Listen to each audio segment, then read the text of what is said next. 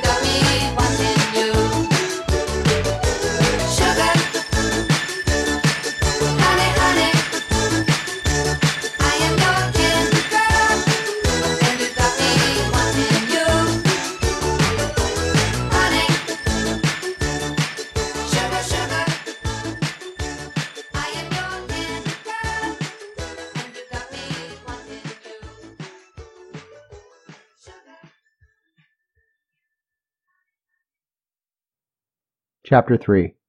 Perfume and Gasoline. I met Melody during my junior year in high school, immediately jumping into a committed relationship way too soon. Neither of us dated before and we were totally inexperienced. It made our hasty, inappropriate decision even more egregious. But everyone needs to experience, enjoy, and afterward endure our first love.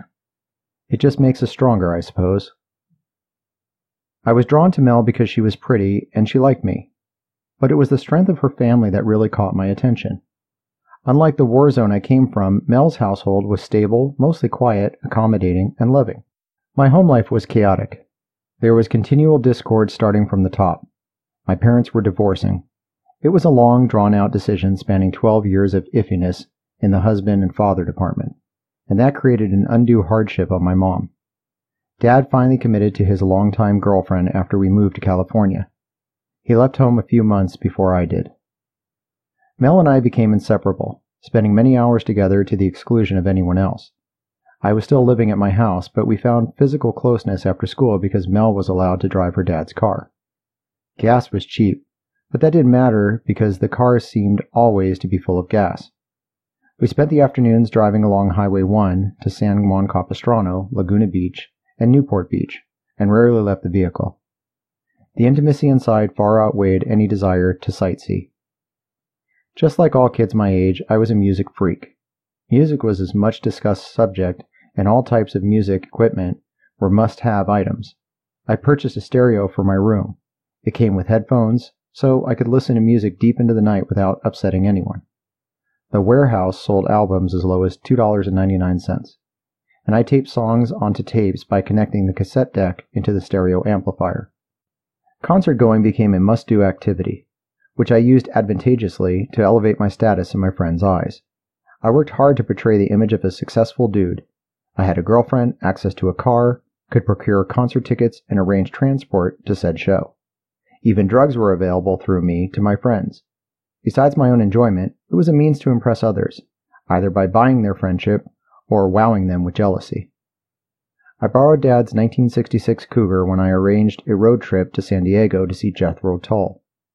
I drove down Highway 5 to San Diego with 3 others.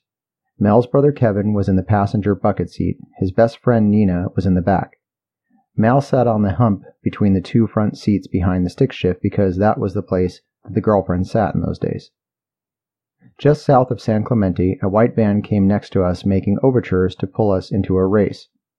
It would speed up, get about a quarter mile in front of us, then slow down until we caught up. If I sped up passing the van, it would speed up to us even faster. Eventually I was going pretty fast and the van was keeping up, but suddenly it dropped back and was soon out of sight. A few seconds later I realized why he dropped from the race. With the red lights of a patrol car blazing behind me, I pulled over to the shoulder and stopped. I looked around at my passengers. "Are we cool? Is everyone okay?" I asked. They nodded. Nina was eating something. "What are you eating?" "He's eating a joint."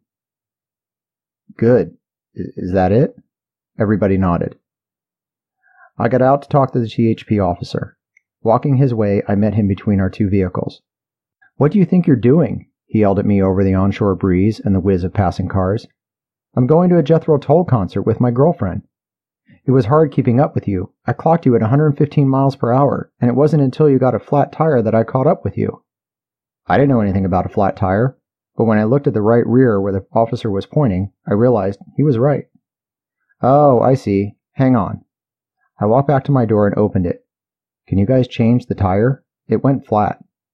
Kevin and Nina climbed out. I handed them the keys, and they went about changing the flat tire while I returned to my conversation with Mr. CHP. "Why were you going so fast?" he asked in an exasperated manner, looking at me as though I suffered from low intelligence. "I guess I wasn't paying attention," I lamely replied, kicking at the dirt with my shoe. It hit the toe of the officer's boot, smudging the shiny black polish with dirt. "Now why did you do that?" "I didn't mean to do it," I replied hurriedly as I bent down to rub off the scuff mark with my right hand. After lecturing me more fully on the dangers of fast driving, the officer wrote me a ticket for speeding at 95 miles per hour, which was 25 miles per hour over the posted speed limit on that part of the San Diego freeway. All of us were a bit shaken as we continued to San Diego. The concert was excellent. It didn't matter that Nina ate up his pot. Joints were being passed around through the audience. The smoke in the air made the stage lights look strange and eerie.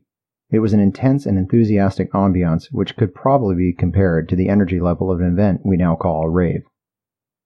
The next day after school, I preoccupied myself with fixing the flat tire, making a story for Mom. When we were changing the flat, a CHP officer stopped and cited us for a fix-it ticket, so I expect to be summoned to court later in the month. When the court date arrived, Mom and I drove to the Orange County Courthouse. As we shuffled into the antechamber, there were seats along the wall. I suggested she sit outside while I talked to the judge. "Where is your guardian, Mr. Ahrens?" the judge asked. "I'm here with my mom, but she's tired and wants to sit in the hall out there," I replied. "Go and bring her inside the courtroom," he told me. Mom was furious when she realized my scam. She didn't talk to me at all on the way home. As fall approached, I focused on swimming. Swim season occurs during the winter months, and in spite of my brief stint at drug selling, I was allowed to stay on the Fountain Valley High School swim team. The California swim team was very different from the way we did it in Chicago. In Southern California, swimming is a way of life. The swimming pools are outside. Back east, we'd have a hockey game instead of a swim competition. But here we walked outside to huge crystal clear pools with clouds of steam rising. Unlike the indoor pools back in Chicago, there was no chlorine gas buildup.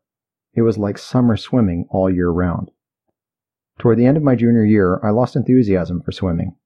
A Saturday meet was scheduled, but I didn't feel like going. I was hanging around the house about 9 a.m. wondering what to do with my free day when I heard a knock at the door. Mom answered. She came to find me, explaining Coach Bray was here to talk. I met him at the doorway. "We stopped by to pick you up. You need to get your suit and goggles," he said. Behind him was a big yellow school bus with the entire swim team. Coach Bray asked the driver to take a special detour to my house just to pick me up. I hurriedly gathered up my gear and jumped on the bus. That renewed my interest in competitive swimming. I placed 5th in the conference in the men's 100-yard breaststroke and planned to work harder next year. The swimming programs available in Southern Cal at the time were light years away from those offered in the Midwest. Determined to become a stronger swimmer, I enrolled in the Master Swim program at Golden West College. These were the real swimmers, the future pros of the sport. Some of them, such as Shirley and Jack Babashoff, were teammate swimmers from Fountain Valley High School, who later made their names known by winning Olympic medals. As I was now in the water with future Olympiads, the workouts were hard and became tedious. Still, I continued evening workouts throughout the fall of my senior year. These would complement my training at the high school level when the season started in January. Mel was supportive too, dropping me off and picking me up 2 hours later to drive us back to my house. My family was usually preoccupied watching TV in the den, so we found solitude upstairs in my bedroom. One night, a few weeks after Thanksgiving, Mel went home, and her mother saw her blouse was inside out. She had to know we were intimate. Right before Christmas, I added up my credits and realized I could graduate early. I was done with high school and ready to move forward toward my life goals. When Coach Bray called me to see what my plans were for the upcoming swim season, I told him I was going to graduate early and would not be available for the swim team. He paused and asked me what my plans were. I said I wanted to apply for a draftsman job I saw in the paper. I moved a drafting table and drafting machine into my bedroom and was planning on using skills learned from my classes to prepare diagrams. I also wrote a letter to the architecture school at Cal Poly San Luis Obispo to see if I qualified for their program. The letter was not at all formal in appearance. I printed it out with an ink pen and lined paper and mailed it in a small letter envelope. A few weeks later, I received a reply from the admissions office telling me I needed to get a few years of college completed before I could apply to the architecture school. Still, I felt little remorse for dropping swimming. My future arrived early. I was finished with high school. Mel added up her credits and figured she could graduate early too. She started working full-time with her mother in the accounting division of Max Factor Cosmetics in Hollywood. I found a full-time job at a local hardware store, National Lumber Company, as a garden associate. I loved the job. I enjoyed watering the plants, keeping them green and vibrant. I loved the smell coming from the fertilizer bags and was happy arranging various garden accessories. My immediate boss was a fellow named Byron, and I was promoted to garden manager when he left. Now I was privileged. I could walk behind the service counter and open up the file cabinet to check what orders arrived, and what the product pricing was. I was moving up the small corporate ladder. My biggest problem happened during lunch breaks. We were supposed to check out for a full hour. For me, that time was terrible. Because I was bored during breaks, I started clocking back in after lunch a little earlier each day. After about 2 weeks, I was spending a mere 10 minutes in the break room and going right back on the floor. Danny, the manager of the store, promoted me to plumbing and electrical. He wanted me to light a fire under the butts of the 3 old geezers there. However, I could not change the section around, failing to get the overall picture, and was moved to hardwood and paneling. I looked forward to work every day. No longer in high school, I was still dating Mel and still living at home until the day I became entangled in a horrible argument with Mom. I suspect the problem had to do with how disconnected I was with the family. She was right. But it didn't make me want to change. Instead, I moved into Mel's house to share a room with Darren, Mel's younger brother. My departure from my family was uneventful. I simply went to my old bedroom, packed a pillowcase full of clothing, and left my house. End of chapter. Thanks, Mary, and thank you, Brian Ortiz, for the wonderful narration. Mel and I married a year or so after that.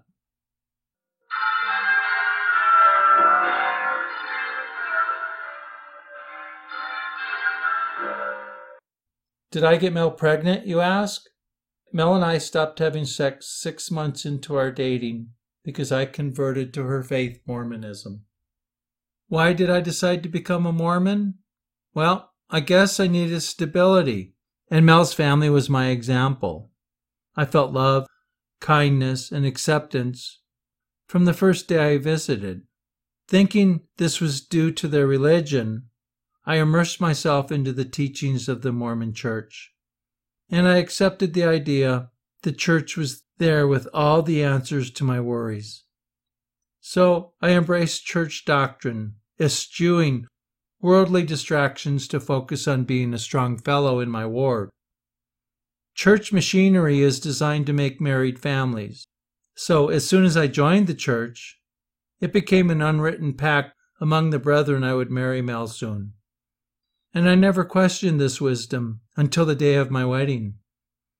Walking down the aisle, I pushed lingering doubts to the surface, but these were immediately quashed because of my devoutness.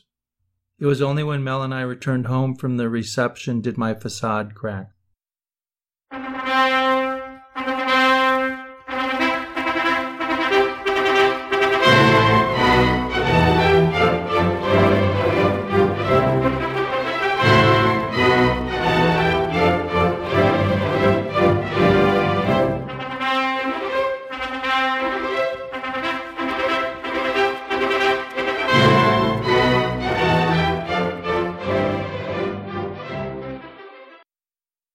Chapter 4. New Family. Mel's family was Mormon, quiet and tight-knit. Unlike the chaos my family exhibited, there was little arguing and much acceptance. I loved this new sense of peace, and I was glad I moved. Just like any other teenager, I worried about my future as well as the future of the world in general. Once a person begins focusing on regional and global affairs, one is flooded with natural disasters and man-made horrors. Reading the widely available Watchtower booklet from the Jehovah's Witnesses only reinforced my worry mankind was on the fast path to destruction. My sense of foreboding worsened because of the chaos occurring within our home. Mom and Dad were getting divorced, and Mom was overwhelmed trying to juggle finances with the needs of 7 children. As I melded myself into Mel's household, I was impressed with their acceptance and respect, 2 things I craved severely. Feeling this was due to their religion, I immersed myself into the teachings of the Mormon Church. I signed up for lessons. 2 young missionary fellows came to Mel's house twice a week to explain Mormon precepts to me. During one of these sessions, I felt it was time to say yes to this new religion. The atmosphere in the room was quiet and somber. Not many words were spoken. Flushed with a religious fervor, realizing the Holy Spirit was with me, I accepted the Mormon precepts and set up my baptism on July 14, 1973. The way I viewed it, baptism was a contract with God. If I lived my life guided by certain teachings, then peace and happiness would come my way. To me, the facets of the religion were as plain as day. Almost overnight, I turned into a religious zealot, organizing Monday nights into family home evening and bringing Mel's wayward family back into the Mormon fold, urging them to fast with me one Sunday a month. During the time of this religious learning and exploration into the doctrines of the church, Mel and I stopped having sex. Being newly minted Mormons, we agreed unmarried sex was wrong because the church forbade it. The church was becoming paramount to me. After my baptism, I expanded my lunch hour at National Lumber on Sundays to an hour and a half, which allowed me time to have Mel pick me up, take me to church, and drop me off again. I suspect my ardent beliefs were irritating to everyone in Mel's home, but I didn't care. I was becoming an accountable brother in the ward, a person who could be counted on to perform needed duties. I was assigned to teach Sunday school to 12 to 15-year-old boys, and also took over duties as their assistant scoutmaster. Although Mel and I graduated with our friends from Fountain Valley High School in June, we became a separate entity, rarely sharing dates with others. Once we became a couple, we became so codependent on one another we were inseparable, to a pathological extent. In the summer of our graduation, my brother Mike and his friend Richard invited me out to the desert to ride their new dune buggy, which they built in Mom's garage. They drove over to Mel's house early on a Saturday morning to pick me up. I gathered my things and jumped into the station wagon behind the driver. Just as we were about to drive off, Mel came running out of the house crying. She could not bear to let me be away from her for the next day and a half. I felt guilty about the excursion and told Mike and Richard I'd better not go. I left the vehicle and watched the guys drive off to the desert without me. I felt like I did the right thing. It was more important to take proper care of Mel than to spend the next day and a half with friends. Both of us still planned to attend college. I was awarded a scholarship at any college in California because of my good grades and high school SAT score, but remained undecided about my future career. Choosing to attend my first year of collegiate studies at a junior college, I enrolled in Orange Coast College to take basic core courses, anticipating transfer to a larger university when I decided what I wanted to do. I was ready for college. I had been working full-time for 9 months, and now it was time to prepare for my future. When I put in my resignation at National Lumber, Danny called me into his upstairs office and told me I would be promoted to assistant store manager and have a nice raise if I stayed. I didn't think twice about his offer. I didn't even ask what my new pay would be. I told him I received a scholarship to go to USC and I needed to follow that path. Working full-time, Mel and I saved as much money as we could and made plans to marry in October 1973. I was just 18. Bishop Nielsen, who presided over our wedding, previously blessed Mel and I separately by summoning the power of the Holy Ghost to look into our futures.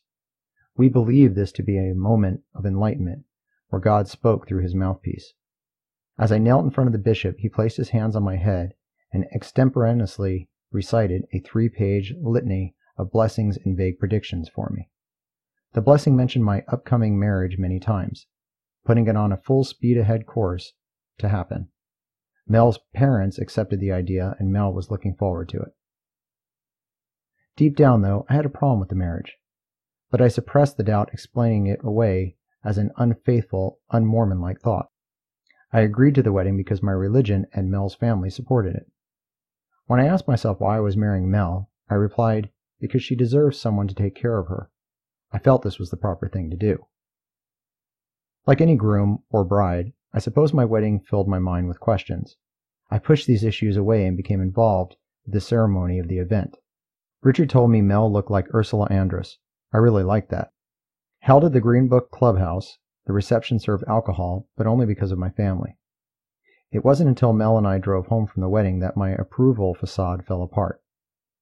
Mike placed Lingberger cheese on top of my manifold, so the drive from the clubhouse to home was foul-smelling. Although he had done this as a joke, I called him up to complain. He told me to lift the hood and take the cheese off the manifold. I broke down crying. I sobbed to tell him he needed to fix it, so he drove over and cleaned up his prank. After regaining my composure, Mel and I drove to San Diego for our honeymoon, spent Saturday night at the Holiday Inn, visited SeaWorld the next day, and returned home that evening. We soon settled into a routine. I went to college full-time at Orange Coast, and Mel drove into Hollywood with her mom. We were still living at her parents' house and attending to our church duties. Life was good. End of chapter. At the end of the night, the harsh critic of truth emerged from the fanfare and glitz of religious pompousness. Soon my newfound religious fervor would fade, and the harsh reality would set me adrift and alone again.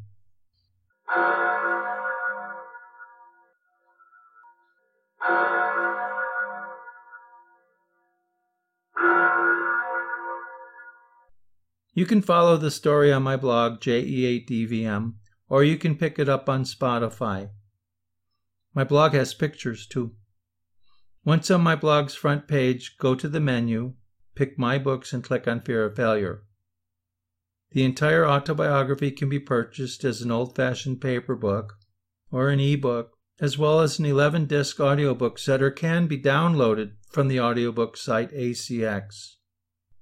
More details are on my website, JEADVM. I'll be back next week with another blog. Thanks for listening.